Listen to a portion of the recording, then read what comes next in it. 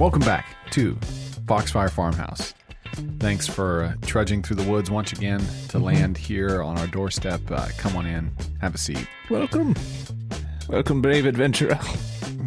So brave that you've come past all the other podcasts in podcast land to be here to catch. Set by many a podcast. Here to catch the pods that we cast. Yes.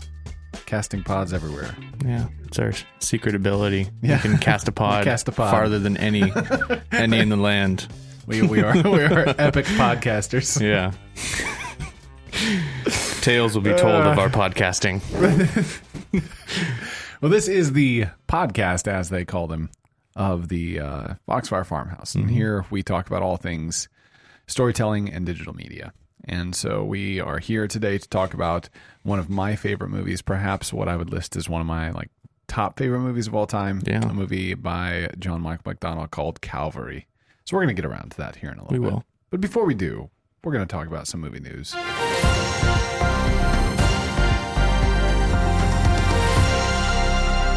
So over the last couple weeks, there was a little event called... Small event called the Super Bowl. Not many people watch that, but many people do watch the things that happen on the air between the Super Bowl happening. And so one of those things was a highly anticipated trailer for a highly anticipated show based on a highly valuable intellectual property. Amazing. Created by a highly valuable intellectual named J.R.R. Tolkien. Mm-hmm. And that is the Lord of the Rings. Yep. And Amazon is making a series called The Rings of Power. And they released a teaser to this before the Super Bowl that was really cool. It was all done with practical effects of metal going into wood. It was really cool. Yeah. And then the trailer came out. And Elijah said it was the best thing he's ever seen. It's the best thing I've ever seen. I don't think anybody's ever done Tolkien right until now. I've been waiting for this day. Peter Jackson, get out of here. They finally get out setting of here. It right. Yeah. I want feminists Galadriel climbing a cliff. Heck That's what I want to see. Was that even Galadriel? I think that was her. Okay, man. I think she was climbing a cliff in armor. Man, I dig it. Good for her. Yeah. And then I want to see I want to see her chopping orcs' heads off, right? Doing backflips. Isn't that what we're supposed to see? That's exactly what I think Tolkien was going for. I think that if Tolkien were to see this Galadriel, he would say that's exactly what I was after. Oh my gosh. Yeah. What Tolkien would say. Thank God he is not here. I mean, we apologize, Mr. Tolkien. He didn't like the animated pick in it, at all. I don't think I want to watch this just so that when I'm in heaven and I meet him, I'm not like, dude, I watched. I'm so sorry. I want to be able to say I did not. Next in line, please. Of course, he'd be Josh, you are done. There's a line in front of Tolkien. Lewis, they're just sitting there. They'll be like, but you did watch Peter Jackson's, right? And I'm like, yeah. And then I'm banished to a purgatory of some sort. Yeah. It's not quite hell. It's purgatory. Yeah, right. It's the place where I have to go reread. You need to reread. I have to read the Silmarillion.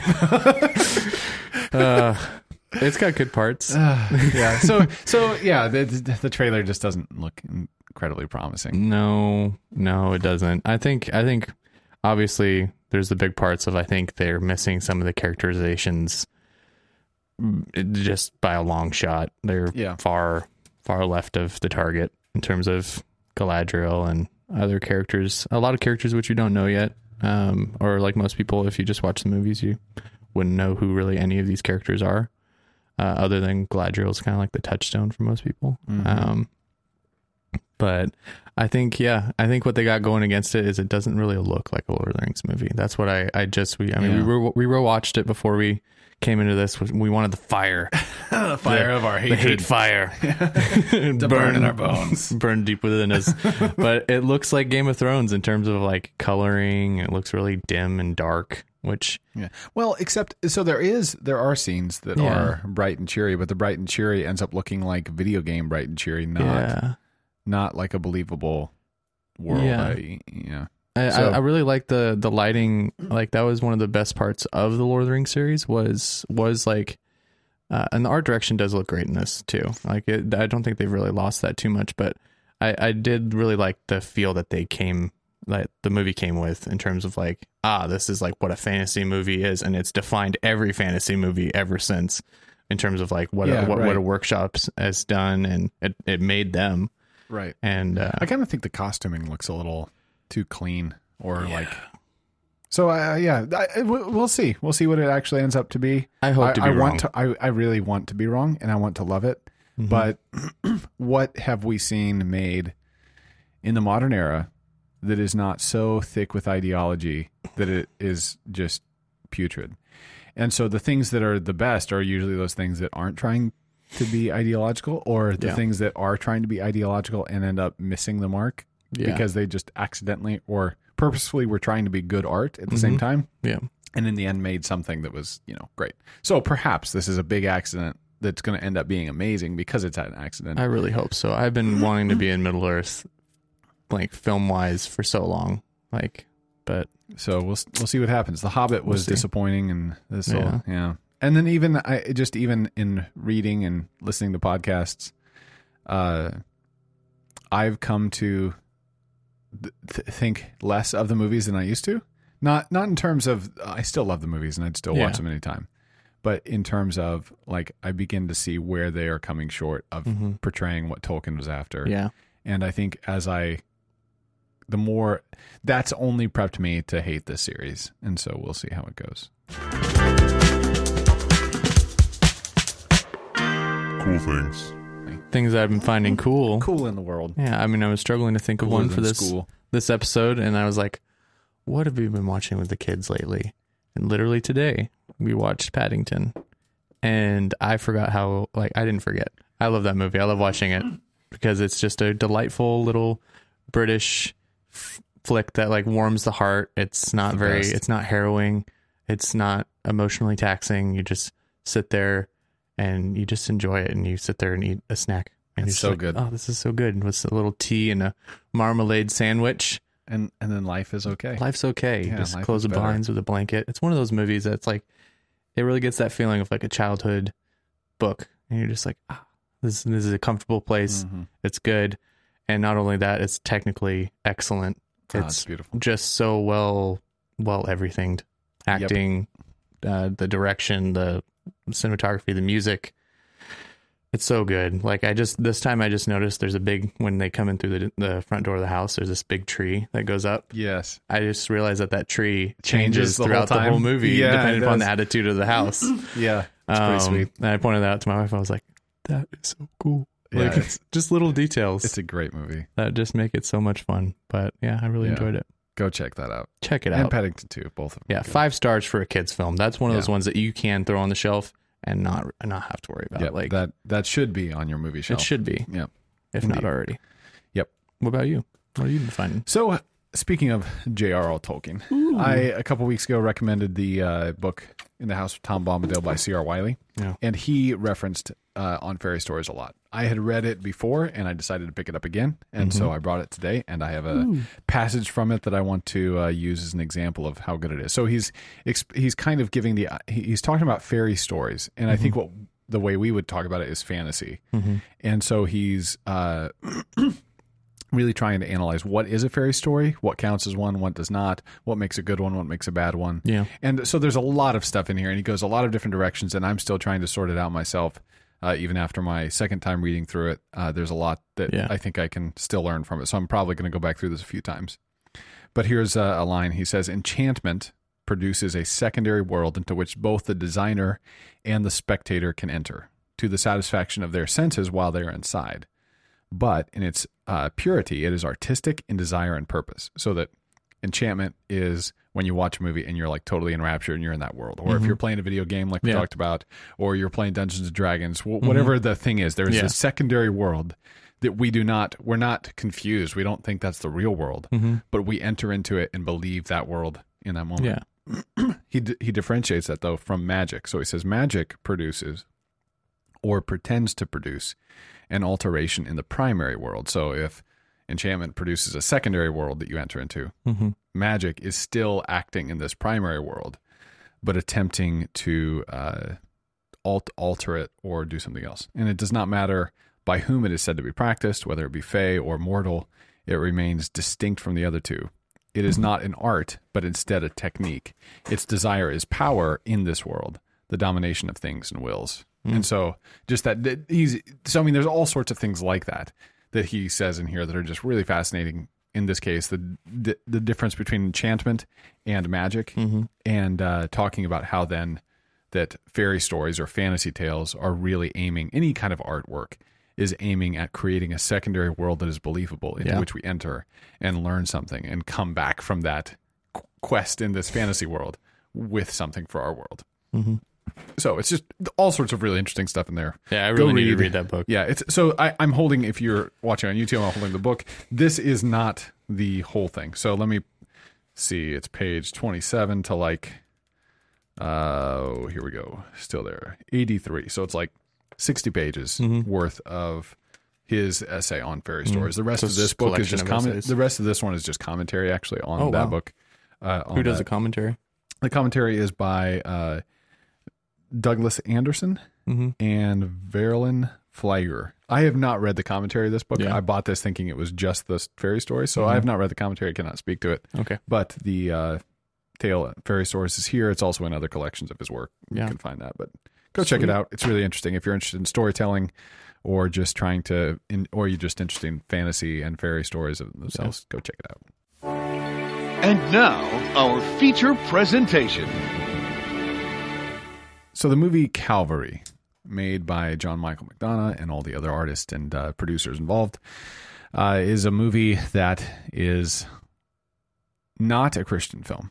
No. So lest you be distracted by the fact that it's about a priest and the title is Calvary, then just be warned from the get-go. This is not a Christian film, albeit going back to our definition of Christian film, I would say it's a very Christian film, but it's not the kind of Christian film that you're going to, take the family to and try to invite your unbelieving friends to go see. Which is not a good idea for the traditional Christian films, but anyway. Right, yeah. But so it's a very mature film. But let's start with kind of a synopsis. So Elijah has just recently come off of watching it. I literally watched it just before my 15-minute drive over here. Like I ended it and I was like, fresh. I'm out. It's super fresh on his mind. Yeah, it's okay. So I'm just gonna say it's a great movie, mature movie. So not meant for kids for sure. Yeah, and the warnings on that. I mean, it's rated R. The warnings are on the label. Rated R. The warnings are there. You can figure it out. But anyway, so synopsis of the story is basically the movie starts with the priest, and he's sitting in the confession booth. Brendan Gleeson plays the main character. Great actor. Love him. Yeah, love him in everything he's in, from Braveheart. Have you seen him in Braveheart yet? He's pretty good at Braveheart. No, I have not seen him in Braveheart. Mad Eye Moody and Harry Potter. He's just good at everything he puts his hand to. But anyway, he's sitting in the booth, and it seems to be late at night, and he's somebody walks into the other side of the confession booth, and obviously there's anonymity in a confession booth, so you don't know who it is, but the person basically starts out by saying, like, I was abused by a Catholic priest growing up, and he gets explicit into the details of that. And basically for years, as from 7 years old up, I've been abused, and he's just very angry about it. And the priest is just like, I honestly don't know what to say to you. Like, that's horrible. I'm sorry. And like, do you want to do a formal complaint? Do you want to get the police involved? All these different things. And he just says, well, what good would that do? I mean, he's dead. And even if he were alive, he's a bad priest. So like, what is that going to accomplish? So what I think is that I'm going to kill a good priest, and you're that good priest. And let me think, I'm going to kill you next Sunday. And so we're going to come back to this, and we're going to meet me on the beach, and I'm going to shoot you. And you have the week to put everything in order. And he just walks out, and Brendan, the father's like, has nothing to say. And cause he's like, do you have anything to say? And he's like, I'll have something to say to you next week. So basically it takes off from there, and you have him doing his daily pastoral, although he's a priest at that time, but it's similar to what pastors do. And he does that throughout the week, and it goes day by day. And he sets things in order, does his daily rhythms, and do you want to tell him? Yeah, so we'll spoil the whole thing for you. Not necessarily the whole thing. We'll try to hold some things back for you. Yeah. But so a week later, he goes through his week. A week later, he shows up on the beach, and he meets with this guy, and he gets shot. And this is one of the members of his parish. This is one of the members he's been dealing with throughout the week. One of the members that he's been pastoring. You as the audience don't know who it is. Yeah, so the audience doesn't know from the beginning. You don't know who it is because it doesn't show us in the booth. They do some things, some effects with the voice, so that the voice is not distinguishable. It's not. They're all Irish. They're all Irish. Yeah, right. This takes place in Ireland. So you can't really pick up on who it is. And so you're trying, throughout the week, you're trying to figure out who is it that is going to kill him? Who is it that confessed to this? Yeah. And then the father deals with everyone in his parish at different times. And so you don't know who it is. And there's always that undertone then of trying to kind of figure out who it is. And then you get to the beach at the end and the reveal happens. Here's who it is. He gives his final words and then he shoots the priest. And then you end up seeing the priests, all the people in the parish, and kind of where they are after the father's dead. Yeah. And so that's the story. So last week we had BioShock Infinite, and we had this massive, complicated, multi-dimensional trying to untangle, and perhaps you had no idea what that game is even about now, and that makes sense. Yeah. but this one is really the plot. Yeah. It doesn't have a plot per se in the same traditional sense. Yeah. So it's really starts with, I'm going to kill you, and a week later the guy kills him. And you just kind of walk through that week with him. And so some of the things that happen throughout the week. One, his daughter returns from London. She's been there. She was dating a guy, broke up with him. Everything went really bad. She was highly depressed, tried to kill herself, and didn't succeed.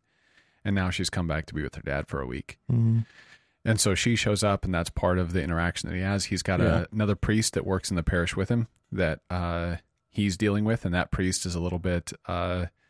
I don't know. He's just unfit. Yeah, he's unfit. He's unfit, and he's just kind of doesn't know what he's doing. Yeah, and so he's got to deal with him. He's got a member of his parish members of his parish who are committing adultery. He has a couple members doing cocaine. He's got one of them who runs a tavern that's being shut down because the bank, he's being foreclosed on because of the banks. Yeah, he's got another one who was a banker who made rich in the stock market crash of 2008. Lost everything. Yeah. Well, so he lost everything that matters. Yeah. He gained a lot of money. Gained all the money, yeah. And so his wife and kids left him. His housemaid left him. Everyone has left him, but he is still stuck on himself. She's even from Ecuador. I didn't think that she had anywhere to go, but she left too. So he's lonely and on his own. Let me see. What other kind of parish members does he have? They're pretty well. There's a writer on an island. Yeah. There's a writer on an island that he keeps in touch with. And then in the middle of the story, there is a woman whose husband, her and her husband get in a car accident, and the husband is basically on life support. He's going to die. Yeah. And so he administers last rites to the husband, and then prays with her on the first day too. Yeah. The whole thing starts with him serving communion after the confession scene. And so he administers last rites. He talks to this woman and kind of comforts her, tries to console her with the loss of her husband. And then his church gets burned down halfway through. That's one of the things that happens. As he gets closer to that day. Yeah, I think that's on Thursday that it happens. So then I believe it was Friday or maybe even Saturday when he decides to leave. And so he heads to Dublin, but then he meets... it was Friday, yeah. So then he meets that lady again, and... she has a very strong faith, yeah. Yeah, and so she kind of encourages him, not indirectly, she doesn't realize how much she's encouraging him, but indirectly encourages him by her testimony of faith in the midst of a hard time. Yeah. So then he goes back to the village where he lives, and ends up showing up on the beach. And there's his bishop, I guess, or someone he's accountable to. Yeah, he talks to. So there's these different cast of characters, and you're just walking throughout. Yeah, Archbishop. I think you're just kind of hanging out with the father as he ministers throughout the week. Just goes and makes visits with people, hears about these things going on in his congregation, and just checking up on people and trying to give them God's word and trying to encourage them. Yeah. So now ultimately listen to them. Yeah. It's a lot of listening.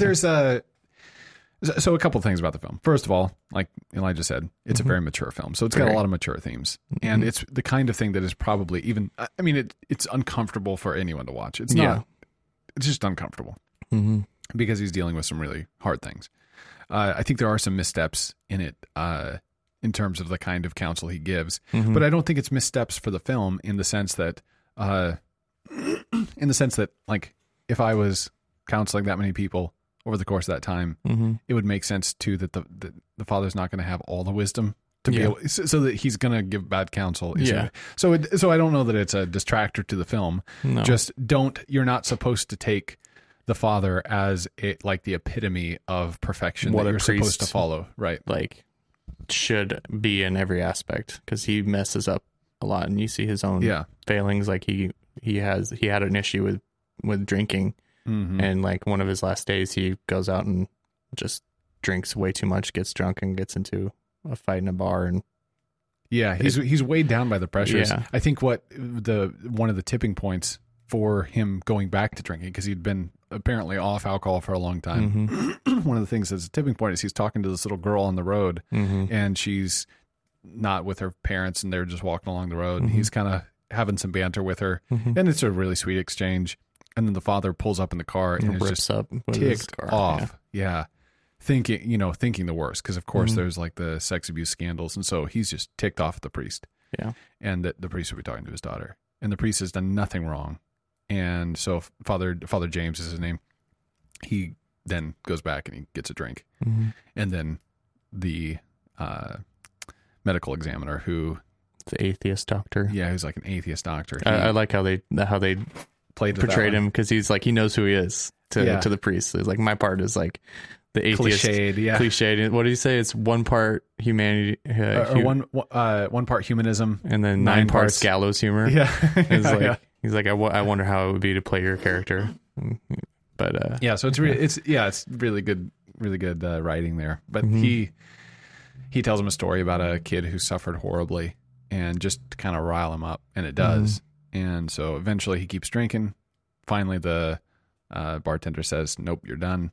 And then he pulls out a gun and just shoots up the bar. Yeah, and just he's lost control. And then the guy beats him up. Yeah, and so he's not a good priest in that sense. Like in one sense, he is a good priest. Yeah. The other sense, he's not sinless by any means. Yeah. And then he's struggling with his own commitment to the church by wanting to leave and get out of town so that he doesn't die, right? So you've got all these kinds of the swirling emotions, and so it's a mature film. Also, it's a mature film in that it's not really plot heavy. So you've got to pay attention and just watch and sit with the film and let the film do its work. Yeah, it's mature in like the fact that I think you have to be mature in taking it in to appreciate the film. I think you have to have lived life. Like, I think the tone of the film is real. I think that it's a very real film in terms of how it portrays who he is and all the characterizations of everybody in his congregation. The dialogue's meant to be very real. And just even in how people live these sinful lives, and it doesn't glorify them. No. And it doesn't romanticize and show this horrid picture of it, but it just shows it real. Like, they're not living their best life, but I mean, it just shows all these people being people. Yeah. Like, and you lying to themselves. Yeah. And you as an audience are privy to the fact that they're lying to themselves. And you can see that the pastor sees that too. That the father's like, he's even like with the lady who's committing adultery, he's just looking at her like, what are you doing? Like, he's struggling to figure out like how to get at her heart. Yeah. Like, and he time and time again just he has a moment where he talks to her where he kind of gets to her heart, or you see that she knows. She quotes scripture to him, Yeah, and she realizes, she knows that this is not. Yeah, she quotes the lilies of the field and that they toil. Like, she knows that this is going to go away and it's going to go to nothing. Is basically what she's saying to him. But she's not willing to turn away from it. She's not willing to repent. Yeah, and it's that kind of like, okay, she knows she's lying to herself. So it just really does a good job portraying like the human condition on all fronts, the human condition of faith, the human condition of sin and rebellion. I mean, it's really fascinating. And I love the movie so much because I love sitting in that world and thinking through these things. Yeah. And because I find that movies like this, there's a book by Paul Schrader called The Transcendental Style in Film, and he examines Hiro Aju and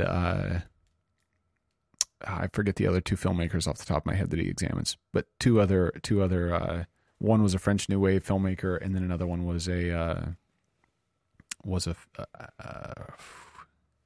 losing it now. Maybe a German filmmaker. Yeah. Anyway, 3 different filmmakers of different times, and he talks about what he calls the transcendental style, which just is. It's often called slow cinema. So Paul Schrader directed a movie called First Reformed about another priest, and it was a weird one with Ethan Hawke. And it's this kind of style that is slow and just lets you sit with these things, because when you sit with them, it engages you in a way that like, okay, what am I supposed to be learning here? Like, it's not spoon feeding this to you. That's exactly what was wrong with the Eternals, is they tried that style and it makes you think. It leaves room for you to think. Yeah, and then they didn't give you but there was nothing there. There was nothing to think about. Yeah. This one, like, there's so much there. There's so much realness. There's so much content that you can chew on, but that gives you that time. But sorry, continue. Yeah. No, that's a good point. And I like, because of that, I like sitting in this world and thinking about it. And so every time I come back to it, it can reward the thinking. It can reward the multiple viewings, because it's not all about who did it, who's going to kill the father. Yeah. I mean, in this case, it's like a who will do it, not a who done it. It's like, who's going to do it? Yeah. And so that's the hook. That's the hook to get you to watch it, but that's not what the movie's about. And it's like it's almost a bait and switch. And really, by the time I'm like on day 2 or 3, you forget. I'm not even thinking about the fact that one of these people is going to be a killer. I'm really just like, oh man, that guy's a jerk, or you know, this woman needs to get her act together, or you know, I'm just enthralled in the story, and then that's you know, I'm enjoying the exchange between father and daughter, and like, you know, I'm enjoying these things so much that I just want to, I don't mind hanging out. Yeah, and then I think that so I found it. I just find it incredibly moving, and that in the end, it's a real picture of what it looks like to exercise faith and to follow Jesus. Yeah. And also just, it gives you that glimpse into the pastoral kind of realm where you get to see what real ministry looks like. Real ministry is not like, I think a lot of us have this idea of like, especially anybody who's like thought of becoming a pastor, like early on, usually it's preaching that kind of gets you going like, I want to do what he's doing right now. But what you don't see is all of the other hours of that day, of that Sunday, and of every other day of the week where he's on call 24/7. Like some people get the idea that, oh, it must be nice to have your dad or your husband home, but that's not the reality. If you actually get to know pastors and their families, it's a high stress job where they're having to get those calls, where they get the calls about just the worst of humanity, the worst of sin. They deal with that, and they're sticking their hands in that world, like all day, and they see it, and it wears on pastors. We've seen pastors burn out. We've seen pastors just really need help, and so it kind of also gives you that idea and shows you what it's like, kind of what it's like for that pastor who's kind of just doing it on his own, kind of doesn't have anybody really encouraging him.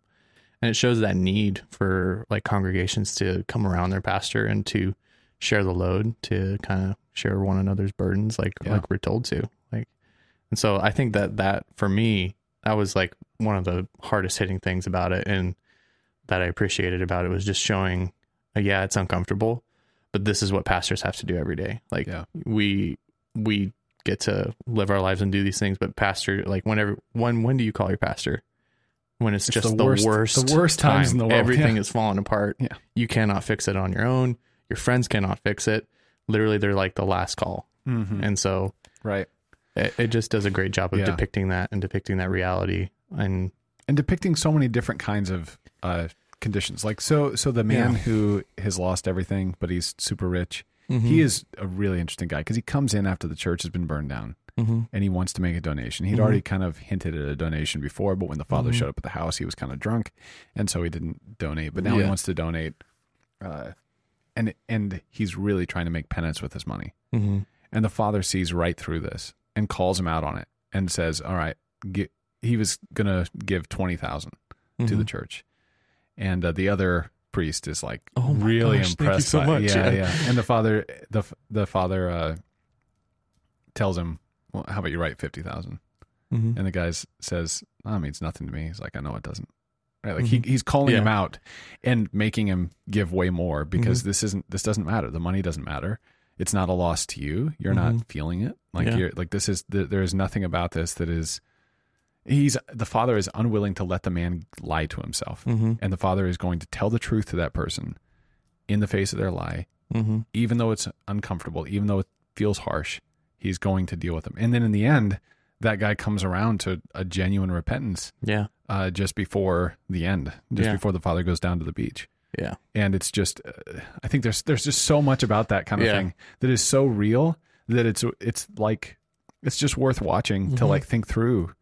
What would it look like to tell the truth to someone in a way that really helps them and to hold to it, even though that person now alienates you, it shows like what true like strength and meekness is. Like the strength is not like when he exercises physical strength, when like there's times like that you're like, oh, like as a man, you're like, you just like our first instinct is violence. Like you just want to like get a hold of these guys and be like, you're doing something horrible. You're committing adultery. Like I just want to grab a hold of you and like shake it out of you, but you can't. And so he shows that strength of where he is not, he's like unbending and just in his presence and in his words, and he even gets things flicked out. He gets the cigarette flicked at him, and he stands there and takes it and has that strength under control, which is meekness, and shows aspects of Christ that all of us should have, but that those who are in leadership definitely need to have. And I don't think the filmmakers had this in mind. So I'm gonna here's my thesis about the film upon multiple viewings. I don't know that they had this in mind. No. And I've watched behind the scenes about the movie just to try to see if this was intentional, because once I saw it, it seems to make enough sense to me that it was hard to believe that someone wouldn't include it. But here we go. So here's my read on the film, that Father James is following in the footsteps of Jesus, right? So that's obvious. That's not hard. But like, think about this. This is his Passion Week, right? Like this is the week before his death. He's told. So in the beginning, we start, you're going to die. Passion Week.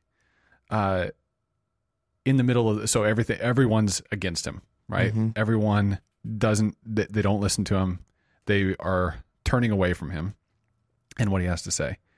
They persecute him, burn down his church, and so on. He has his Gethsemane moment. Father James has a Gethsemane moment where he goes where he's struggling with bearing the weight of dying, right? Like, so in the same way that Jesus struggled with that. But who comes to him in the moments where he is most struggling? And that is an angel in the form of, I think her name is Louisa. Or, his daughter? No, the woman who has the strong faith. I forget her name. So she's French or Italian. She's Italian. So she comes to him in a way that is like the angels ministering to Jesus when Jesus is in the Garden of Gethsemane. So you've got that kind of picture. And then in the end, when he dies, he literally dies between two criminals. So he's got one criminal who's the thief, who's the banker, who's repentant. So one who is repentant, one who carries through with the murder. So I mean, literally in the movie, you've got these two people side by side of him when he dies. Well, it opens with that quote from Augustine with the on one hand, exactly right. One of the thieves repented and saw glory, and on the other hand, or don't presume. Don't presume, because one of the thieves is like, be assured one of the thieves repented and was saved, but don't presume, because one of the thieves was damned. Yes, exactly. Yeah. And so you end up with him in between two criminals, and one is repentant and one is not. And then the whole movie ends So his daughter Fiona, we need to back up to kind of fill in Fiona's story, because Fiona comes, she's talking to her dad. Her dad, she's kind of bitter against him a little bit because when her mother died, he was trying to get through all that. Of course, he's got his daughter, and the way she puts it is she lost 2 parents for the price of one. Her mother died of cancer, and then her father joined the priesthood after that. And so she ends up losing both of her parents. She doesn't have them around. He was pursuing a vocation. She felt cheated. And so she deals with this a little bit when she's with him. And they kind of come around to getting right. Right before he goes down to the beach, he calls her and talks to her. And she says something about committing a sin of omission. Anyway, he says, I think there's too much talk about sin and not enough about virtue. And so then she asked, what's number 1 of your virtue list? And he said, I think forgiveness is highly underrated. And so kind of putting a little pinpoint on the idea that forgiveness is what is here, because the father is about to go and take an unnecessary killing and is by doing that forgiving the man who is killing him. Yeah. Right. So in the same way that Christ stands on the cross and says, Father, forgive them, for they know not what they do. Father James is about to come down to the beach and forgive the man who's killing the man who's going to kill him by just being present and letting him kill him. Yeah. And then in the very end, the last scene that always moves me so much is that, so you've got, after the father dies, then you see all of the people in the parish and they're all kind of just going on with their lives and with their sin as usual. But then you get to the murderer, and he's in prison, and Fiona is there going to visit him. And this is right on the end of him telling her, the last thing he said to her was that forgiveness is an underrated virtue. And now she's sitting there across from him, and she's got the phone in her hand, waiting for him he picks up the phone, and she puts the phone to her ear, then ready to talk to him. And then a tear falls down her cheek, and then the movie ends. Right. So leaving us to wonder what happens. Yeah. But the implication being that she is about to extend forgiveness. She's not there with anger in her eyes to shout at this man, but she's there as a voice of love and compassion, extending the care of her father to those who hate her father, the man who hated her father and killed her father. Right. So just like so many beautiful pictures of what Jesus calls us to do, and all in its brokenness, right? Like, so this isn't trying to show us Christ and show us the perfect man. This is showing us what happens when a man is shaped by Christ and follows him. Yeah. And that's just what I want to be. And so there's things to learn from Father James that we shouldn't be, and then there's things we should learn and copy. Yeah. And it's the kind of movie that gives plenty of food for thought. It's a mature movie. It's not. This isn't a Marvel hero movie. No. This isn't your standard drama. It's not a romance. It's a gritty mystery, real movie. It's probably in a different vein than most movies that you watch. Yeah. But it is well worth your time. And one of my favorite movies of all time. So yeah. 5 stars. Yep. That's Calvary by John Michael McDonough. Go check it out. You can find it everywhere where movies are found. Yeah. So, well, I think we've done it. I think we've cast another pod. We did it. Yep. That pod is now cast. Cast. Yep. It's been cast. So if you caught the pod, then let us know what you thought about it. Send us a message. It's a cool looking pod. And send us an electronic mail. Yes. On the computers, on the interwebs. Throw us some email back. Yeah. Through the ether. Send it back. Send it back through the wireless, the cloud. Send us a message by cloud. Yes. Yep. This smoke signals, basically. Just send us a smoke signal about what you thought of Foxfire. Yeah. If you've watched the movie Calvary, let us know what you think. Yeah. And if you've got other movies like that you want to recommend to us, I'm always down for that that genre of movie. So, yep, indeed, real good. Well, this has been another episode of Foxfire Farmhouse. Thanks for hanging out with us today. Yeah, it's been good. We'll see you guys next time. Bye.